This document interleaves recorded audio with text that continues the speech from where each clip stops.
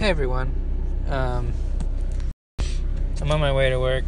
It's morning time, and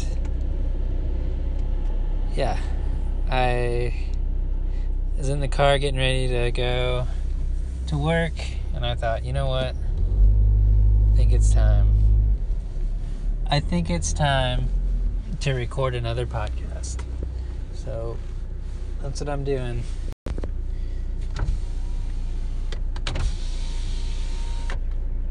When you hear me lower my windows, it's because I don't have a garage, and so my windows get foggy in the morning, and I gotta lower them when I back out onto my street. Alright, so why did I want to record this morning? I don't think I've talked a lot about what kind of led me. I have talked some about what led me to all the stuff I talk about on this podcast, but I haven't talked about it from an architectural perspective yet, which is what really got me here in a pretty major way into this weird spiritual space. And so I want to talk about that a little bit this morning. Because I don't know, stuff's happening in my life, and I can't talk about it right now, but it could potentially be very big shifts, and I kind of need to articulate it to myself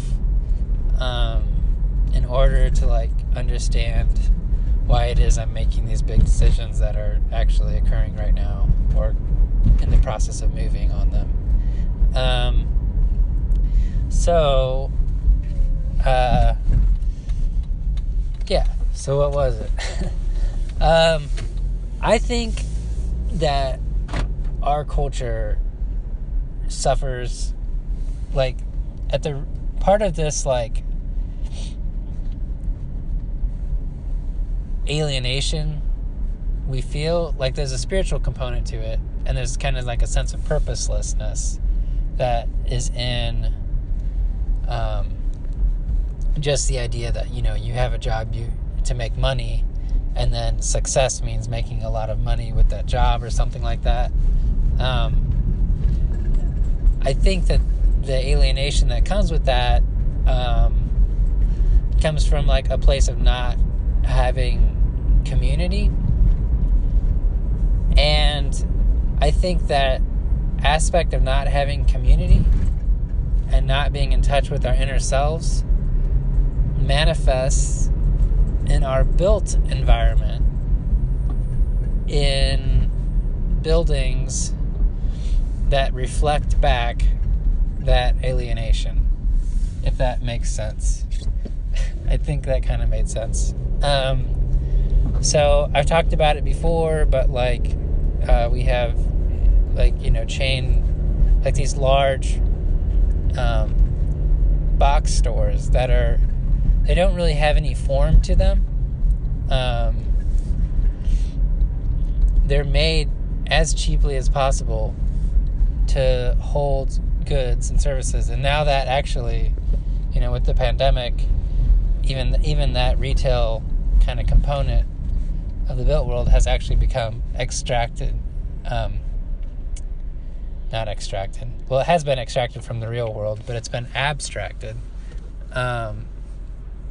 to basically Amazon. And so, but it's been this steady progression when you look at the history of buildings,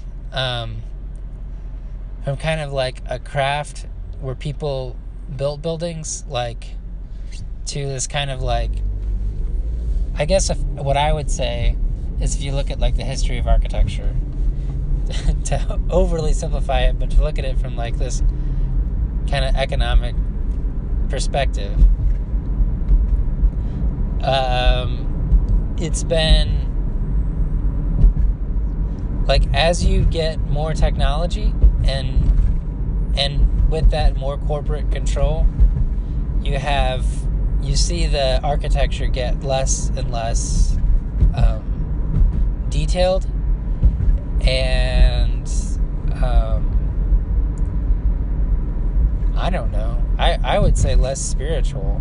I mean, there's less personhood to it. So if you look at older buildings, they have a lot more detail to them, and the reason why is because they were built with smaller pieces by craftspeople. Most buildings built today are built with systems, basically corporate type systems. What do I mean by that? I mean, like, the metal studs in the building are supplied by one company. The steel in the building is supplied by a company. The sheathing on the outside of the building is supplied by a company. These are all like specific companies. And so,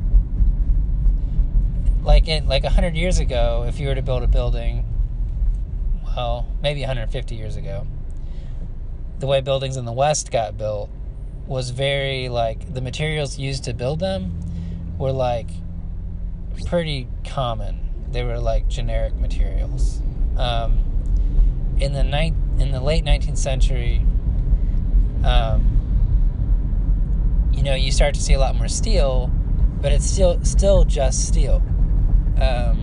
It's not, like, very proprietary, I guess, is the word I'm looking for. But what I found is that when those forms were just more common, you had more craftspeople working on them. Craftsmen actually in charge of doing the design and using, like, forms that were part of the community. And then as we get more companies and technology greatly increases, in the 20th century is when you see these, different design philosophies like modernism come around, and then those design philosophies allow for a massive oversimplification of the building facade, and kind of like a sterilization of our built world. And I guess that's what I'm responding to, because I saw it as all interrelated, like, it is interrelated. Like, the clients are the ones who push, in a lot of ways. They even select the architect. So as somebody who studies architecture and, has worked in it for a big chunk of my life, I see that these things, like, you can't, like, just say, like, oh yeah, architects, like, design a different type of building, and then the sterilization of our outbuilt world goes away, because we just design more, like, interesting buildings. I don't think that is, like, an answer to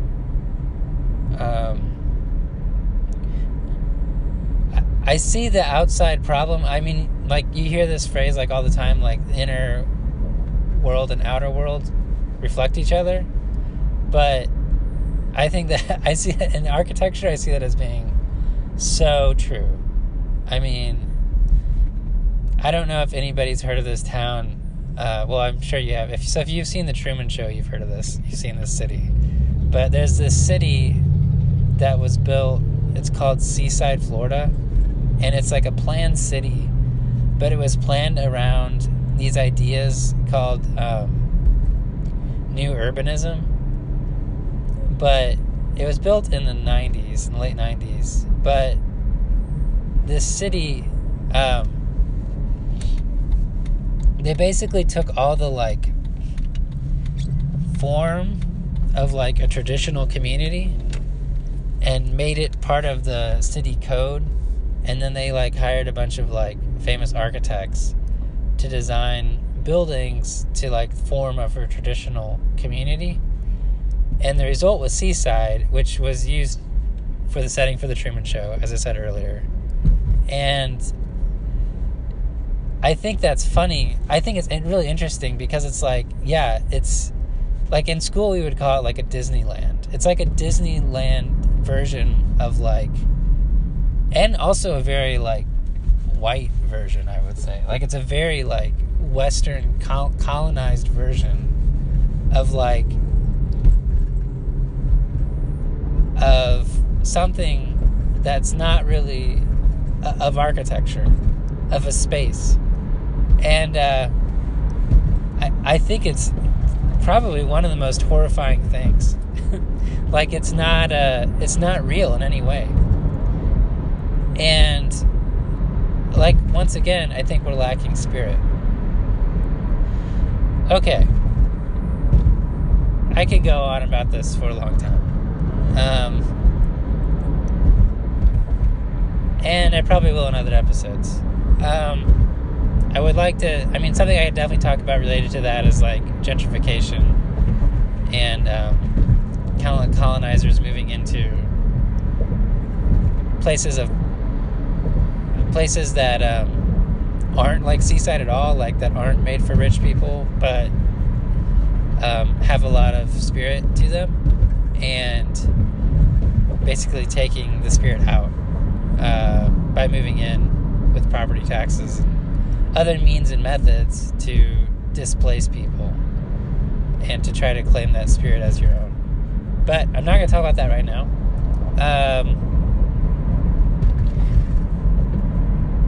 I think that craft and art are intrinsic to life. And I think that it used to be that art and craft,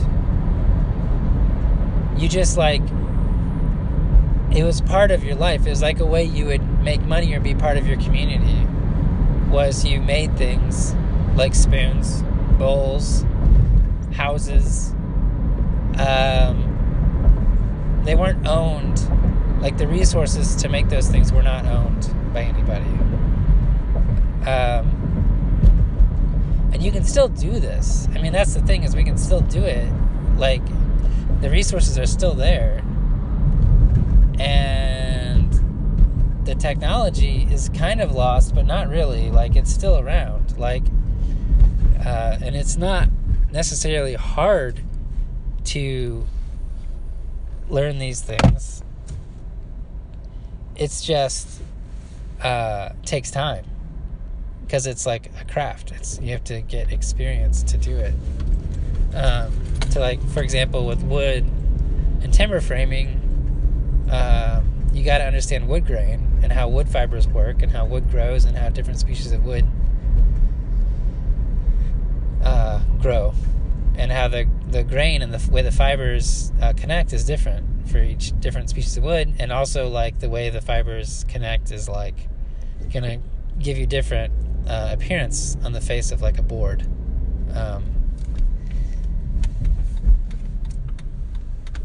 And it was like inherently sustainable too. Not even sustainable, it was just like it would last forever. It could potentially last forever. And I think that like there's people who do like craft. I mean, a lot of people do craft just to relax. I heard this guy on this YouTube channel that I talked about last episode, Mr. Chickadee, and he was like, there was an interview with him, and he was like explaining why he only used hand tools. And he was like, well, the best way I can describe it, and why I don't think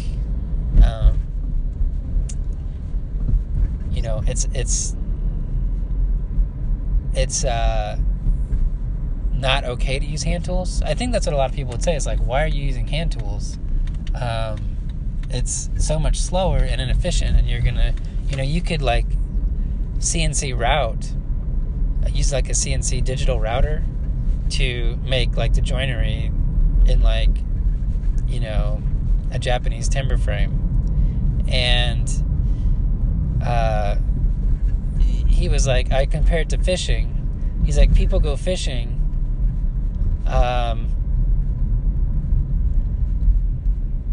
just for the pleasure of it, and they buy all this gear and stuff to go fishing, and then they go out and they come home empty-handed, but they have the pleasure of like going fishing. And he's like, so there's like, there's a pleasure and a peacefulness in doing the work. And I think that's what is a big part of what's bearing down in our culture is this like, just this like disease of like end resultedness. We just want to get to the end result. We have no like appreciation for our journey of daily activity and how we get there. And I don't know. I see that a big part of that is this like belief in a separate self, belief, this in a capitalist society, this belief where like you buy things to make you happy. It's like all that matters is what we have, not like the process it took to get us there. So, and in fact, when you're always doing that, you never can appreciate where you are right in this moment because you're always in the process of getting the next thing. All right, I'm at work now, and I'll record more on this later, hopefully. All right, thanks for listening. Bye.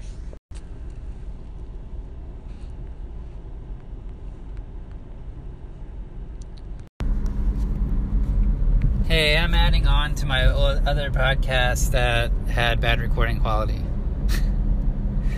I have been thinking about a lot of stuff, and I thought it would be helpful to share here. So I'm sorry if this podcast jumps from topic to topic in insane directions, and I just got to share this. I feel like I need to share it. So, like, I'm just going to say this. This is like, I want to put a little warning.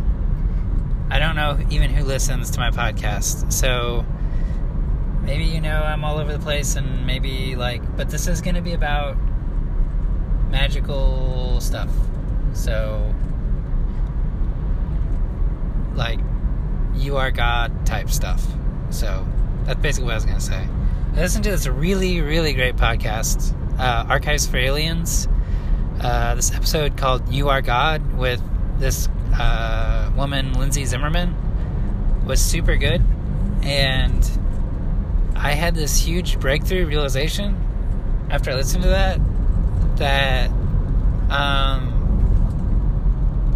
I'd been putting God outside myself my entire life, and including like relationally. So I guess what I was thinking about this right now was like,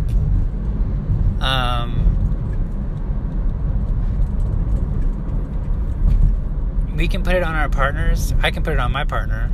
This is something I do.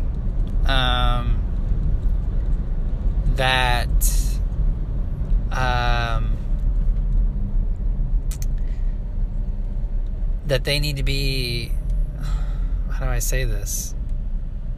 Outside authority for my life. Like, I need them to be okay with all my ideas, And I think this is like a thing. Like, I really want to, and like, especially if you're a guy, I think like a guy like me, you can think that if like a really beautiful woman like likes your ideas, that means that you're a worthwhile person. And so you can get in a relationship, like, it's easy to get in a relationship like for those reasons, and think that that's what the reasons should be, that you should be in a relationship. And what's going to happen is like you're going to have your authority, your sense of self, your matter-defining knowledge and feelings outside of yourself, and you're going to put that on the other person, and they're not going to make your world what you want it to be. And so you're going to be with this beautiful person thinking that like it could be like a job, it could be anything, but like I think one thing like guys probably deal with a lot is like thinking that that person is going to like make things happen for you. And our culture like trains us to put our authority outside of ourselves. It's like you have to have a 9-to-5 job. You have to have a retirement plan. You have to have all this stuff, like, because you need to manage your risk. You need to manage risk is what our culture tells us, which isn't true. We're here to have fun. We're here to play. We're here to have a good time and be inspired with art. I know I'm going like this episode, like the tail end of this episode is like off the deep end, but I totally think that's where things are, and I think that's probably the best and most important thing I can say. Like, in your heart is where your inner authority, where you are. That's your, like, authority. Like, you know, I don't, yeah. I mean, for some of us, I think that my heart might mean also, like, your gut. But, like, in your, like, in your knowing, in your inner knowing, that's where your authority is. And it feels like a homecoming. And it feels like the best place. It feels like springtime. It feels like staring up at the night sky and knowing that things are just fabulous. No one has to pay for that. And, like, it's right here for us all. And, you're the one, like, when you watch the synchronicities, when you watch the events, things, when you take risk, and you know you're going to be okay when you take that risk, just keep doing it. Keep going towards the risk. So, that's all. I guess, I don't know, I didn't really go back to the relationship thing. But I'm not an expert on relationships. I am in a very long, and I would say very beneficial relationship. And I have been for a long time.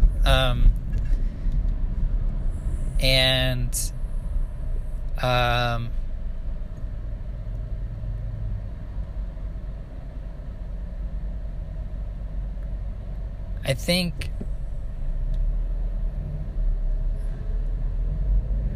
there's this thing, like our culture, like the romantic comedy, like the romanticism, you know, like it's like this one person came and they saved me. And that's a really, I feel like that's a really unhealthy idea. Maybe some people that's their path for their life, but I don't feel like that's probably very true for a lot of us. And I think that's why like ideas like polyamory are like really powerful, because it forces you, and I'm not saying like people should be polyamorous or not, like I'm not, and I don't have an intention to be, but I do think as a concept it's really powerful in that it forces you to realize that like somebody else outside of you is not going to answer your issues. Like, so you're going to have to let go of that romanticism about that idea. Because I feel like in our culture, that's like the ultimate, like, outside yourself is like significant other. I mean, think about that term. Significant other. My significant other. We have an intention to love everybody. I think that's where we're at. We have the ability to love everyone we see unconditionally. We don't, because we live in fear programming. And we live in lack programming.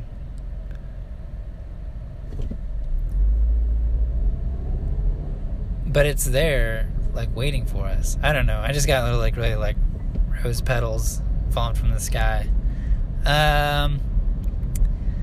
Anyways, thanks for listening to this, if you did. I'm going to be back to reading my book soon. My laptop's still broken. So I've been doing a bunch of other crazy stuff that I would love to tell you all about once it happens. I'll get back to reading that book, though, once I get the laptop up and running. Or I might just record again on my phone with the book reading. But anyways, take care and have an awesome day. And you are an incredible existence on this planet. You are a gift.